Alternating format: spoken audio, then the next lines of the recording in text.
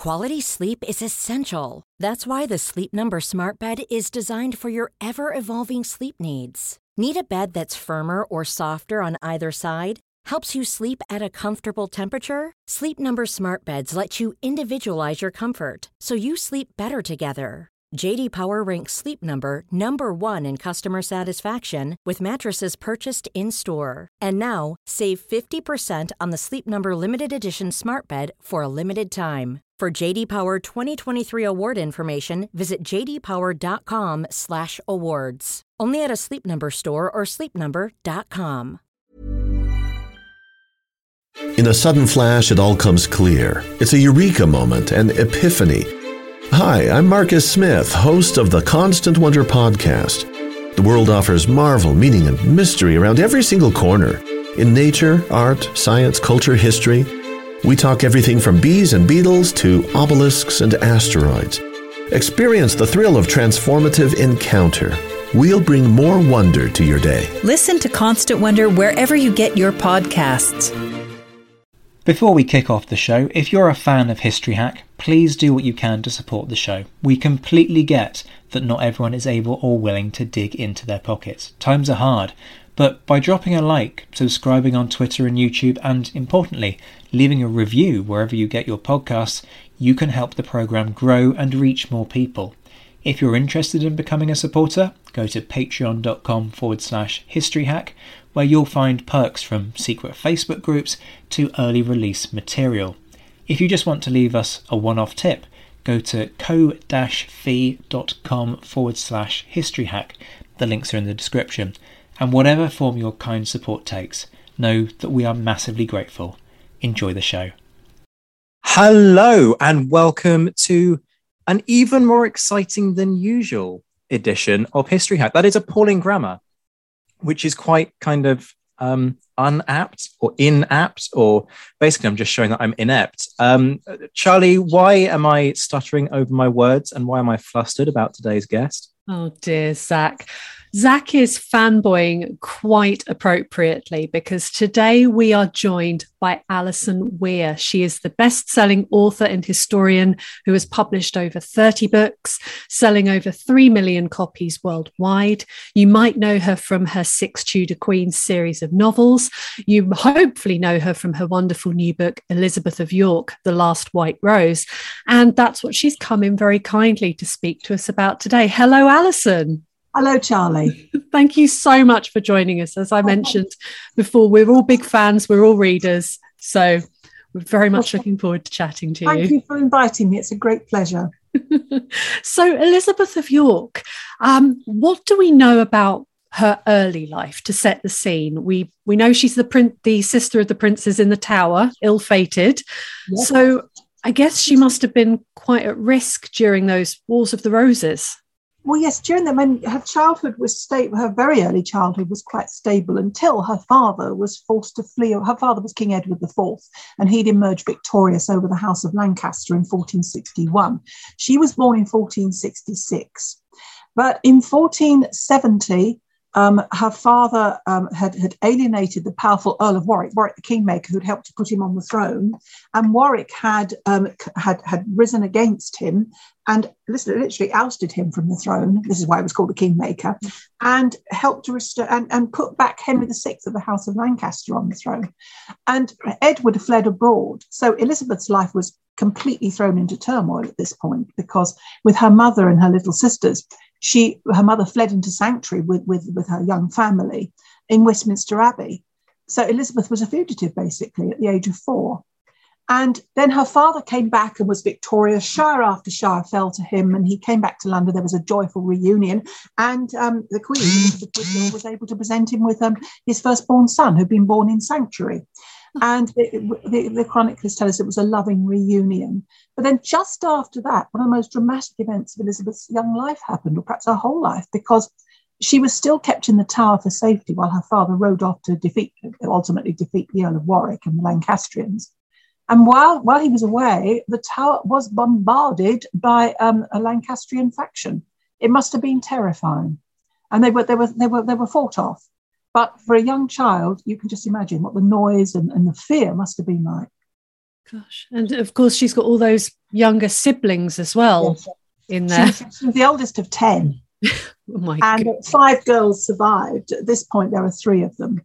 And then, of course, her 2 younger brothers, the one born in the sanctuary was the future Edward V, and then Richard, Duke of York, followed 3 years later. So they were in sanctuary for that long? No. They were in sanctuary from about October, November 1470 until the spring of 1471. Wow.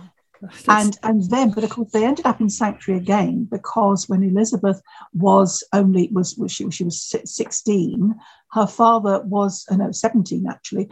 Her father died prematurely, and the throne went passed to his son, who became Edward V at the age of 12. And Edward IV's brother, Richard, Duke of Gloucester, became Lord Protector. But within a very short time, within a time of a couple of months, just over a couple of or 3 months, he had seized the crown. The 2 princes who had been living in the palace of the Tower, which was perfectly normal in those days prior to a coronation, they disappeared from sight and were never seen again.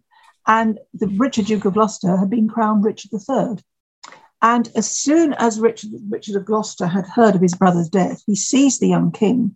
And at that point, Elizabeth Woodville, the Queen, took her daughters and her younger son into sanctuary. And so they were in sanctuary again. They were in sanctuary for a year. Gosh. It's a dramatic story. I can't imagine going through all of that in your still even just a teenager. Well, not just that, because Elizabeth had been betrothed before her father died, some years before her father died. She'd been betrothed to the Dauphin of France, the heir to France. She was going to be Queen of France, and this was a very grand marriage. She was addressed as Madame la Dauphine, and she was given gowns in the French fashion, taught French, of course. And she was going to be a very great lady. No English princess has ever been a Queen of France before, since the Norman Conquest. And then she was very publicly jilted. So she had been a princess of the highest estate. But then suddenly, under her uncle, Richard, Duke of Gloucester, she and her siblings were declared bastards because he said he had evidence to show that Edward IV had been married to another woman when he married their mother. But there's no evidence there. He never produced the evidence. The matter was never laid before an ecclesiastical court. And it was just left to Parliament to just declare that the marriage was invalid, which Parliament actually didn't have the authority to do. And so Elizabeth not only lost her father, was in sanctuary, but she was declared a bastard. She ceased to be a princess and of political importance. But of course, there were those who realised that as soon as her brothers had disappeared and there were rumours that they had been murdered, that as the eldest of the daughter of the family, she was the rightful heiress of England. Gosh. I'm slightly staggered by all of that. I'm not sure how you come through that as a kind of functioning human being, going from all of those highs to those lows and then back and forth, and just being thrown into war zones like that as a kid, having to deal with, your home being bombarded and then you're fleeing again and you come back and everything's all right and then it's not. It's horrific. A huge loss of fortune, and it actually brought out, I think, the feistiness in her, which we never see again after she became queen, because there is evidence, and it's all controversial. There is evidence, which I think is of sound foundation, that she actually pushed. It was clear that Richard III was interested in marrying her. Now, a slight problem was that he was already married. But he'd also got his sights on a divorce, and it's pretty obvious his wife was very ill and was dying, probably tuberculosis. We don't know for certain. But he wanted to marry her, but she was his niece. You can imagine public feeling about this. But it looks as if Elizabeth actually herself pushed for this marriage. And people say, why would she do that? Why would she try to marry the man who was rumoured to have murdered her brothers so he could seize the throne, the man who'd had her declared a bastard? Well, think of it like this. She and her mother and her younger sisters are all in sanctuary. They have no future there. The abbey is surrounded by a ring of steel because they're not allowed to get out, because Richard's terrified that she would go abroad and marry some foreign prince and they would invade England and get rid of him. And Henry Tudor, of course, is this sprig of the House of Lancaster is claiming the English throne through her, and he's in exile on the continent at this time. But it looks as if she thought this was the only way to assure a future for herself and her mother and her sisters was actually by becoming queen. And therefore, it looks as if she pushed for this. But Richard's advisors were absolutely horrified. They could see, I mean, he'd already lost a lot of support because of the rumours about the princes. And they could see what was going to happen. And as soon as his wife died in March 1485, they warned him, you cannot do this. And he publicly rejected the idea. And hell hath no fury like a woman scorned. And we have another controversial source that describes how Elizabeth secretly plotted to abet Henry Tudor and aid his bid to invade England and take the throne. This is exactly where I wanted to go next with this, because, I mean, in the notes, I just kind of put a very simple question of why marry Henry? Henry was was the best option for her. Because although Henry, a lot of Richard III had said he was, this called him an unknown Welshman who'd been born in double or come from double adultery. He was referring to scandals way back in the royal line, back to the time of John of Gaunt and Edward III, from whom Henry was descended. But Henry was the only viable Lancastrian candidate. And he was, when he went to Rennes Cathedral on Christmas Day 1483 and publicly vowed to take the realm of England and then marry Elizabeth, who legitimists would have argued was the rightful queen anyway, 500 Yorkists had been disaffected and were there sitting in there supporting him. And that gives you some idea of how many prominent people had been alienated from Richard. So Henry represented for Elizabeth a stable future, the reversal of her bastardy, and the fact he would stand for legitimacy. Gosh, doesn't it just show how the fortunes of women at this time are so intricately bound with the fortunes of the men that protect them? Yeah. So what's her married life like? We know she has a lot of children, but is it a happy marriage? 7 children. 7 children. And most of the evidence shows that this was a very happy and stable and supportive marriage. She was the perfect medieval queen. She was fruitful, pious, charitable, gentle, and she graced every ceremony with great elegance and aplomb. And she was very much loved. I mean, her Privy Purse accounts, which sadly only survived for the last year of her life, showed numerous gifts from common people. When she travelled, they came to the palace. They brought her, chickens and cherries in season and things like that. She was much, much loved. And when she died, there was a huge outpouring of mourning, comparable probably to what happened when Princess Diana died. Gosh, I guess that's because she's the Yorkist heir, isn't she? You could say whatever you want to. Well, yes, she was the Yorkist heir of the old royal line. But Henry VII, of course, would never acknowledge her to be that, because he deliberately held off marrying her until A, he'd been crowned, and B, he'd obtained a dispensation for the marriage that could perhaps have been expedited earlier. But he wanted to make it clear that he held the crown by right of conquest, and simply because he now was king. It was a fact, so Parliament has confirmed it. He did not want it said that he owed his crown to his wife, and he reigned in her right. And it was left to Henry VIII, their son, many years later, to say that yes, the crown came to him through his mother. He acknowledged that. But so this legitimacy was very important for Henry, and Henry's later biographer, Francis Bacon, who was writing well over a century later, was so angry with Henry for ignoring Elizabeth's title to the throne. He tried to paint this marriage in as dismal terms as possible, but the contemporary evidence does not support that. There's one account by an ambassador who describe her looking as miserable and downtrodden. Well, yes, actually, she was worried sick about a pretender who was claiming to be one of her brothers who was threatening her husband's throne. And she was also very ill in early pregnancy. And so that could account for the way she was when he actually saw her. But all the other evidence shows that this was a very happy marriage and a fruitful one, and a marriage of partners, of cooperation. He's quite frugal, isn't he? Henry VII is known as being a bit tight. Yes, but he also knew, he understood the Renaissance, the contemporary concept of magnificence, because that's how monarchs were judged, by how splendid you were, and how majestic you were. So he knew when to outlay money on that. he could be quite parsimonious in other ways. In fact, I remember there's a lovely little anecdote of he used to check all his own accounts and everything, and he had a pet monkey, and it managed to chew up his account book. And the courtiers thought this was wonderful because he was really, seen as an old miser. He was careful. He'd learned in a hard school, and it's touching. I remember there's a wonderful television series that captures this perfectly. That in Elizabeth's account, her Privy Purse accounts, she has to repair her shoes with tin buckles, and they make something of this when she dies. And she's always short of money, and he's quite careful, keeps her on a tight rein in a way, because I think that he still saw her as the House of York, whereas he was the House of Lancaster. Although they had united with the red and the white rose, there is perhaps this little sort of tension in the marriage in that respect. But she never, once she becomes queen, after all these intrigues beforehand, she loses her voice. We don't hear from her. We got the odd letter, and they're very formal letters, just what you would expect from a queen, but nothing. She's clearly, I think, quite content, and she's achieved what she wanted to achieve. That's really interesting, because I was you're preempting all of my questions, which is brilliant. Sorry. No, that's great. I mean, basically, I can just sit here and lap all of this up, which is absolutely what I'm doing.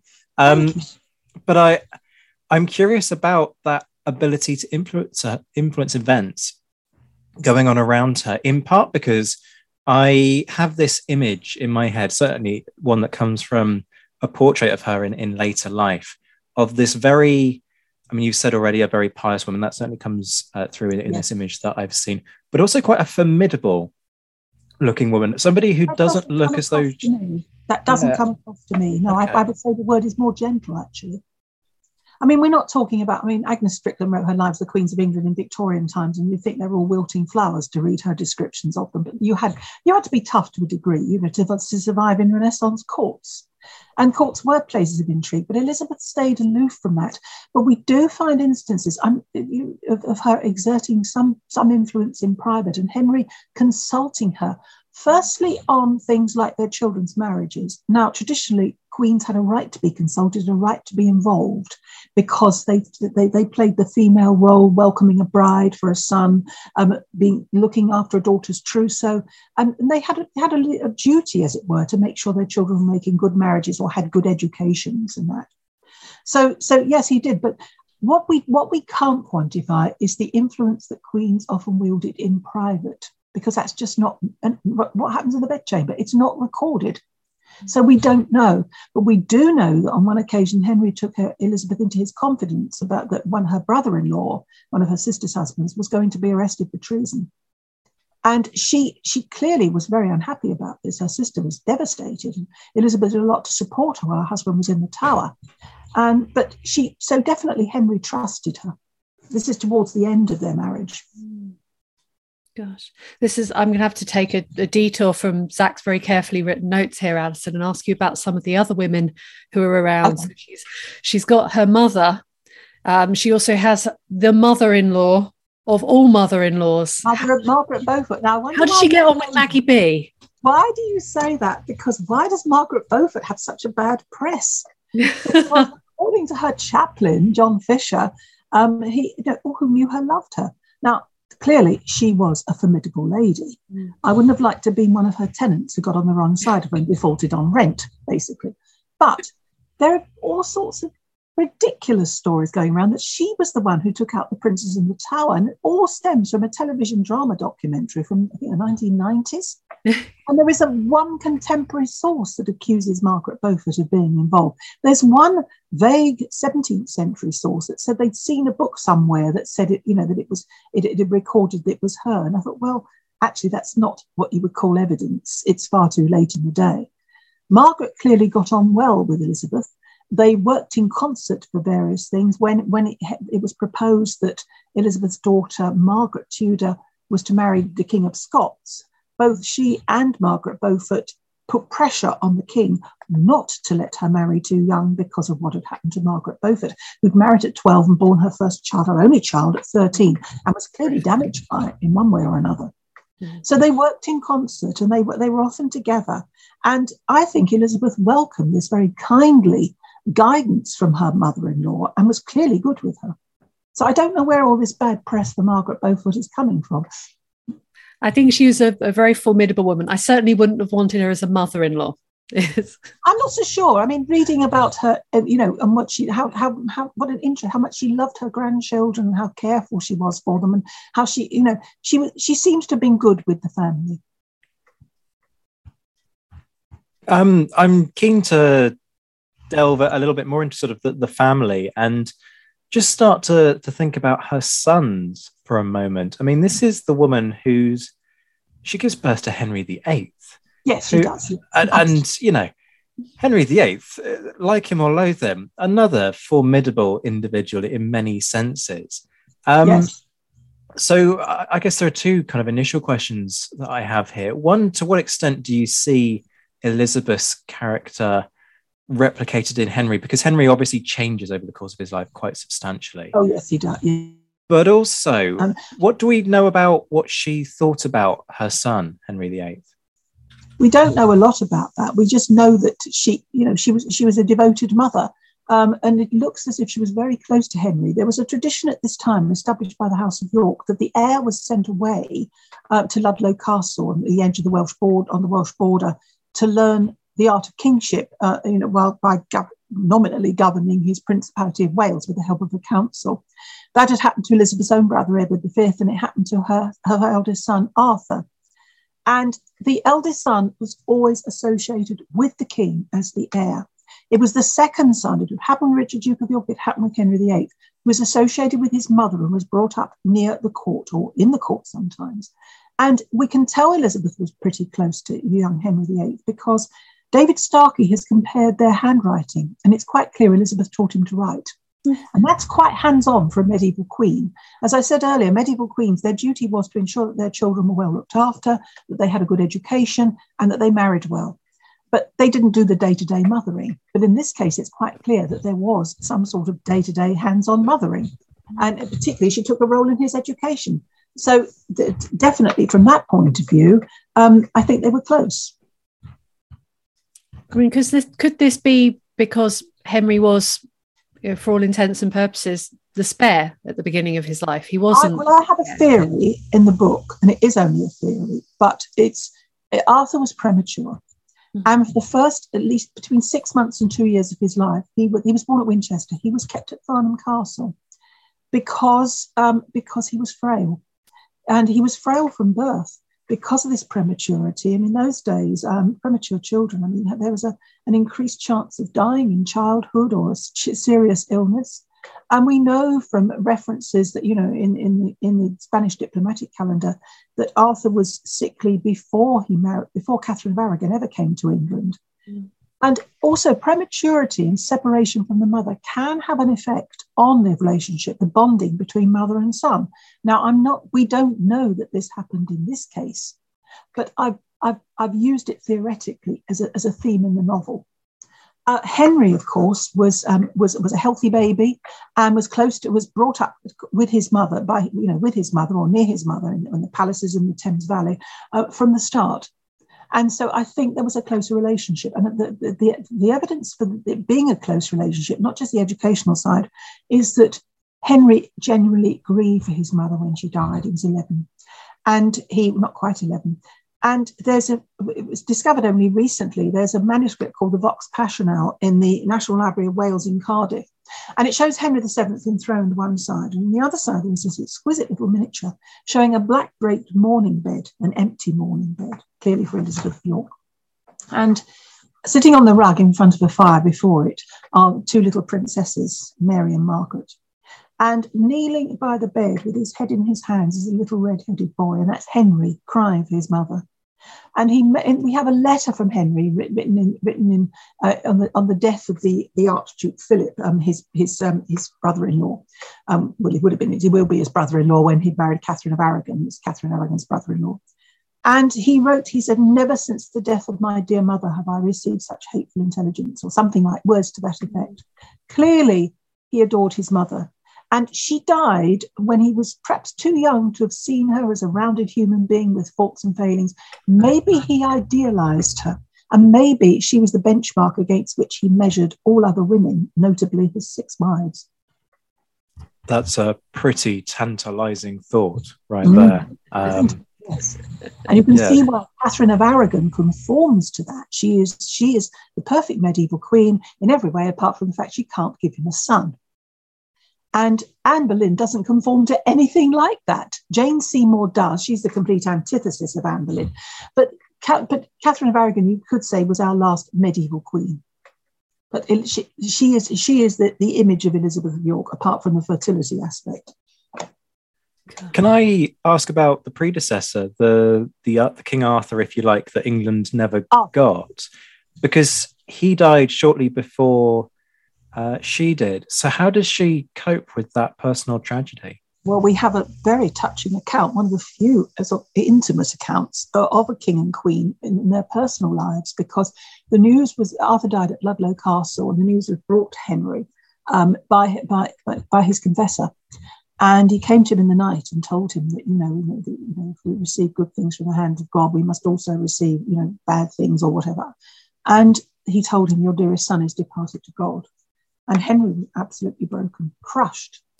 And they sent for Elizabeth to comfort him. And she put her own grief aside and she comforted him. And she said, you've got to bear in mind in this case that the year before she had born a son, but she had been 2 years before she had born a son.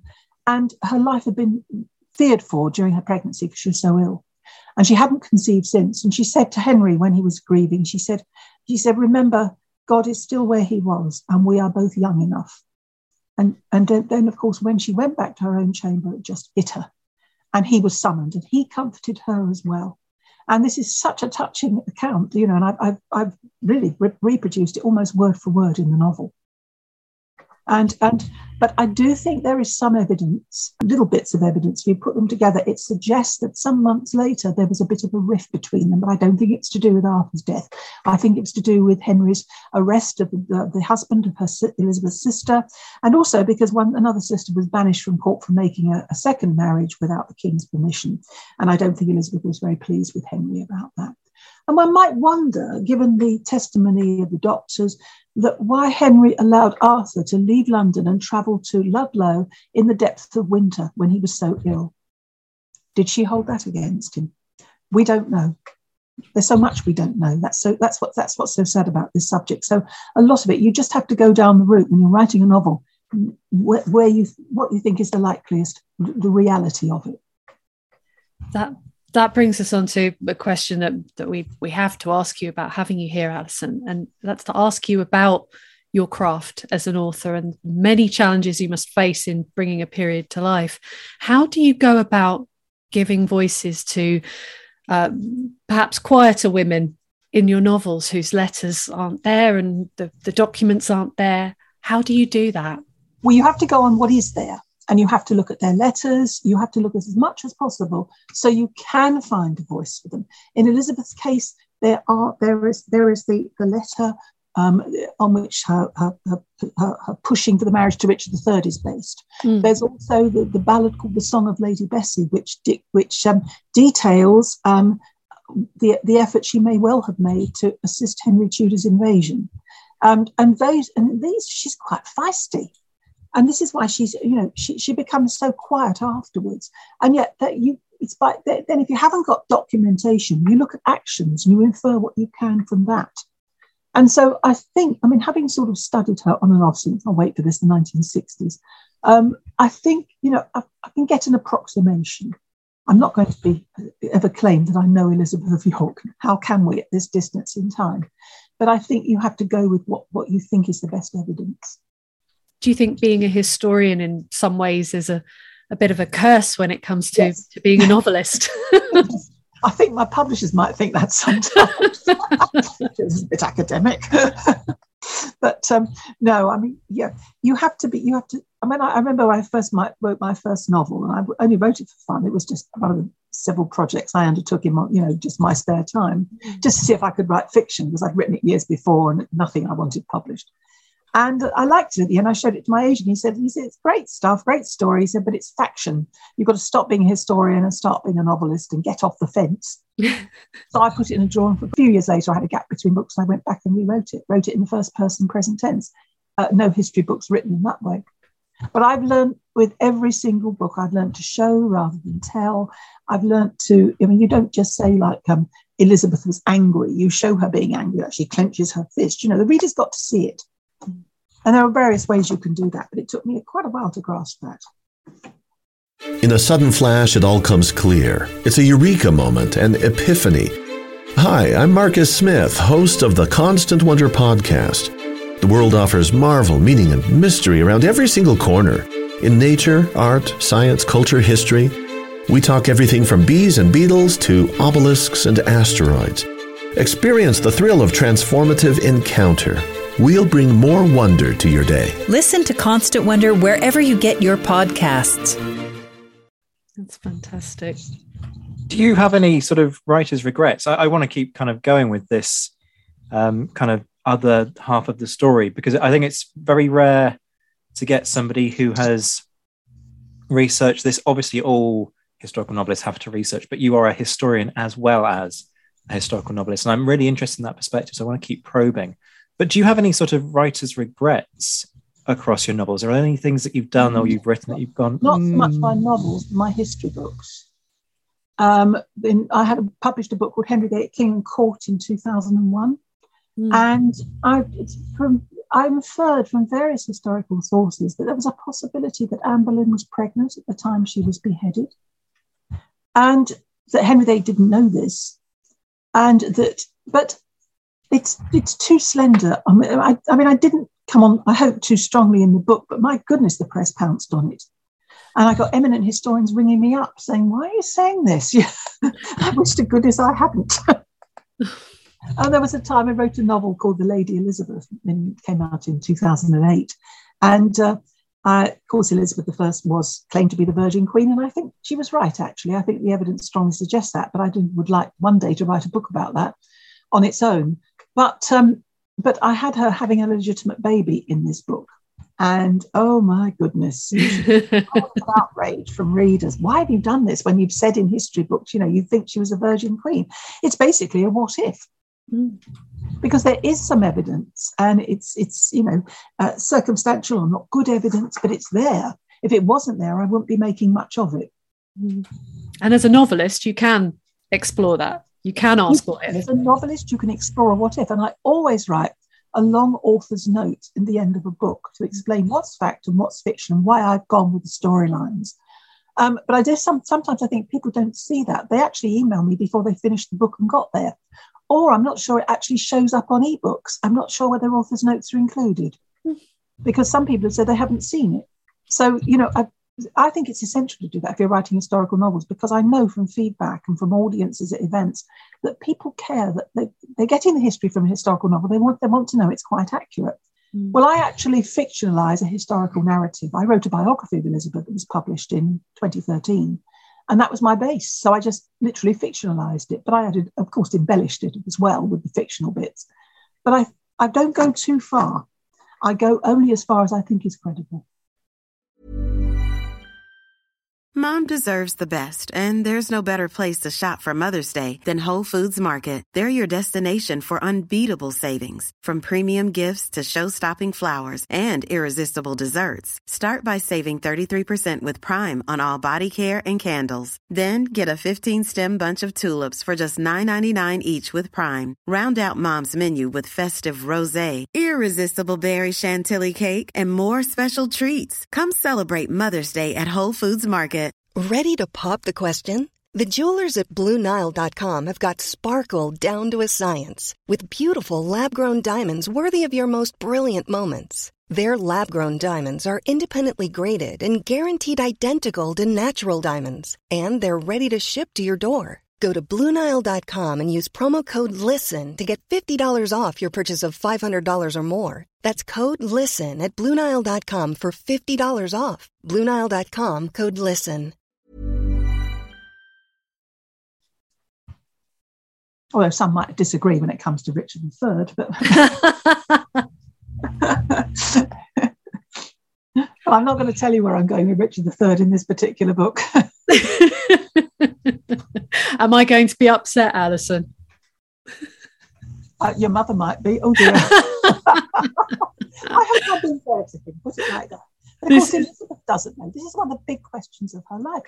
Yeah. The fate of the princes in the Tower is crucial to her own life, to her own fate, and what happens to her legitimacy. And what did she think? We know that she adored her brothers and sisters. We've got good testimony from that, from contemporary sources. And how did she feel? What must it have been like to know her brothers had just disappeared, to have to deal with her mother, who was in a terrible state about it, and to think that her uncle, to whom she probably admired and was, I wouldn't say close because he wasn't always at court, but she obviously there was something between them, and because we know they shared books, but how did she feel about this? It must have been a nightmare for her, and that was one of the central themes of the book, the one I really wanted to explore. And of course, I don't think she found out for quite a long time what really happened. Do we even know now? Do you think I would say so. There were people would dispute it, but I think the clue lies in the Minaresses Convent, which was near Aldgate Without, near the Tower of London. And it's all to do with Sir James Tyrrell's confession. Sir Thomas More names James Tyrrell as the man who actually organised the actual murder of the princes on Richard III's orders. And there are links to James Tyrrell and to people who were in the Tower who were in the position to know. And Elizabeth was in touch with the abbess of the Minories at that time, Henry VII. She and Henry VII were at the Tower at the time Tyrrell is said to have made this confession. I think there is, and so I think we do know what happened, yes. And I think that Thomas More, who wrote his history, also knew someone at the Minories. So that is where the key to the mystery lies. I firmly believe that. We love a mystery. If it was shown evidence that it wasn't right, then I'd be going with that. That's the fun thing about these mysteries, is there's always new evidence turning up and always things to... You can only go with the evidence when it comes to something like this. You cannot just start with a theory and try and fit the evidence around it. I mean, I had someone post on Facebook a little while ago saying, "Oh, I know it was definitely Richard III. I know, I've read it. It's in The White Queen." I thought, how good a novel it is. It's a novel. You cannot rely on my novel. You can't rely on anyone's novel.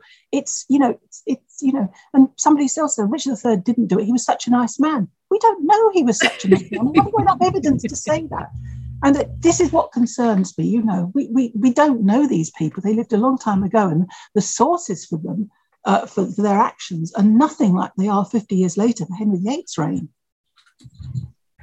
I have equivalent horror stories of people attributing or misattributing quotes to historical figures, not least Wellington, that I will save for another day. I want to just kind of circle back ever so slightly and sort of wrap up Elizabeth's story, if we can, and just sort of ask, because we were talking about, those latter years of her life, how she coped with the death of Arthur, her son, which happened only a few months before her own death, if I've got my dates right. So 10 months beforehand, yeah. How does she die? What is the cause of death? Do we even know that? Well, we don't know exactly. I mean, the problem is there isn't much of a description of what actually happened. She died in childbed, but she died a little while after the child was born, on her 37th birthday, actually. Now, there is a theory, and it's a very credible one, that she suffered from iron deficiency anemia, because repeatedly pregnancies can drain a woman of her reserves of iron, and it can lead to all sorts of complications. That can mean difficult pregnancies, it can mean premature birth, which happened with Arthur, but of course that's the first child, but also it can lead to perinatal mortality and maternal death. And this is what happened because the child she had in the Tower of London, she wasn't prepared for it. She was going to be confined at Richmond, but the child clearly came early in February 1503. The child was a daughter, Catherine, and she lived about less than a month. And Elizabeth started to recover, and then she became seriously ill. And there was clearly a panic because her physician had actually gone home to his house at Gravesend. And Henry VII summoned him back. He was going to send escorts and people with torches to light his way and fast boats and everything. But he got there too late. She died. Gosh. What was her funeral like? Lavish, very lavish. We actually have an illustration of it. And it was a ceremonial procession. Thomas More wrote a wonderful eulogy about her. And there was a huge national mourning. The king was devastated. He put on dark blue mourning, which was the colour in those days of royal mourning, and retired, into privacy because he wanted to be alone to grieve. And his character deteriorated in the years after her death. He reigned for another 7 years, and there was talk of marrying again, but it never happened. And but he must have missed her. I mean, his world must have been very empty without her. And that there was talk, he was close to, wait for this, and there'd been a pretender, Perkin Warbeck, who had, pretended to be Richard, Duke of York, and played Henry for about 7 years, and up to his Warbeck's execution in 1499. And but Warbeck was married. He seems to have taken in the Holy Roman Emperor, the King of France, the King of Scots, although, of course, perhaps they were happy to be taken in to discountenance Henry VII. But he'd been given a kinswoman of the King of Scots to marry. Her name was Catherine Gordon. And when Perkin Warbeck was captured in 1497, his wife was taken too, and she was brought before Henry, who was very, very gentle with her. And Sir Francis Bacon said, it's to please his eye as well as his fame that he was nice to her. And he gave her a lavish wardrobe. He sent her to wait upon Elizabeth. And after Elizabeth died, they were so close, it was thought they might marry, but it didn't happen. So this is the only hint that Henry ever looked at another woman other than his wife, but whether it went beyond looking is very unlikely. Wow. Do you think Elizabeth took her in because she was his brother's wife? Well, this is it. That was the king's idea. He sent her to wait on his wife, and Elizabeth clearly liked her. Catherine Gordon became very popular at court, and there's no hint of scandal attached to her name. But one wonders. Henry treated her like this because she was a king's woman of the King of Scots, and at this time he was planning to marry his daughter Margaret to the King of Scots, and clearly wanted to be on good terms with him. So looking after the King of Scots, James IV's, kinswoman is one way of doing that. But Elizabeth, one wonders if Elizabeth wondered, is he? Because at this point she hadn't actually seen the pretender, and we still don't know what she thought made of him when she did see him, because it's not recorded. But Henry had evidence that he wasn't Richard, Duke of York, and he was actually the son of a customs master at Tournai. And there was probably Richard III's sister, Margaret of Burgundy, was perhaps behind this imposture. But one wonders if Elizabeth entertained some doubt. Would she have known her brother after all those years? Her brother disappeared in 1483. She saw Perkin Warbeck in 1497, 14 years. Would she have known?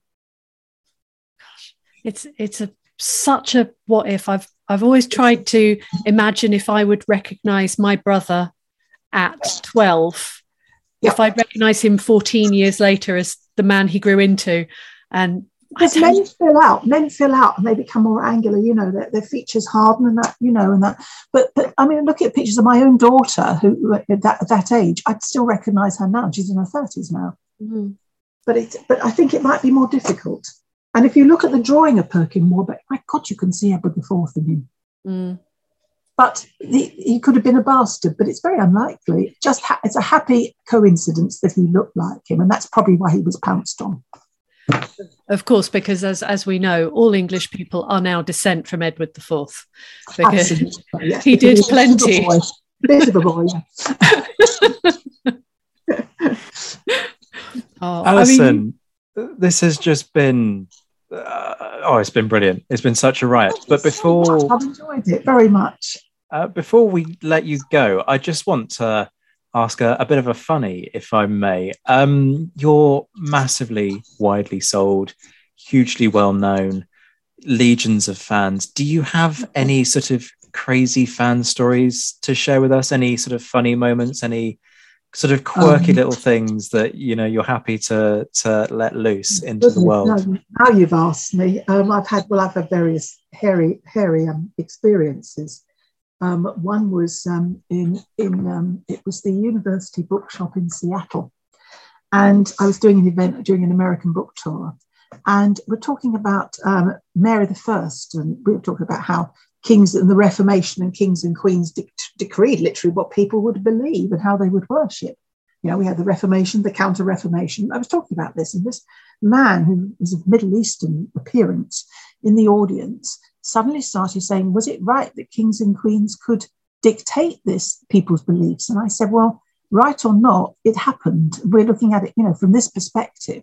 And he would not let it go. And it got to the stage I couldn't shut him up. And it got rather scary because the organisers, I had a media escort with me. She was looking nervous. And my husband was getting concerned. And this guy was holding a carrier bag and he kept putting his hand in it. And I could think, oh my God, what have he got in there? No. My husband thought he had a bomb. I thought he had a gun. They wound up the event because clearly people's heads were buzzing to and forth between us. I'm trying to get this guy to shut up and he wouldn't. So they wound up the talk and I had to sit in the corner with a queue along one row of bookshelves and I felt very exposed. Everyone else got up and either joined the queue or left. He just sat there. And my husband was sitting not far, keeping an eye, watching him. And he was still putting his hand inside his carrier bag. And in the end, he wandered off and looked around the bookshelves. And I thought, he's waiting for me. He's waiting to pounce for some reason. I was really frightened by them. And the media escort, the bookshop proprietor said, or the manageress, as soon as he nipped off to the loo, they dashed me downstairs to the car and we really belted it away. And they even changed the restaurant. Wow. So it was a bit scary. Probably it was quite harmless, but you just don't know in these situations. And then I thought the hotel was haunted when I got back. We won't go into that. Gosh, that sounds amazing. I mean, we were just thinking, the purists trying to take you down because they didn't like what you said on page 31 about a belt buckle that they wouldn't have had at that time. And you get that. I mean, somebody wrote to me once and said about my book on the Prince in the Tower, which is now retitled Richard III and the Prince in the Tower, in the wake of his bones being found. And she said, this was the age people wrote letters, and there's only one place for your book on the Prince in the Tower, and that's the waste paper bin. Nice. So I said, well, I'm actually writing, taking the trouble to actually send a letter and stamp it and send that to someone, feel like that. Good. And I know, because you can give two historians the same sources and they can come up with something completely different. It's all a matter of interpretation. It reminds me of when we had Simon Scarrow on a few months back, and he was talking about how somebody had tried to take him apart for calling Duke of Wellington Arthur Wesley, because his name for a good chunk of his life was Arthur Wellesley. And the guy just completely got the facts wrong and hadn't realised that actually Wellington was born Arthur Wesley, and then the family name gets changed partway through Wellington's life.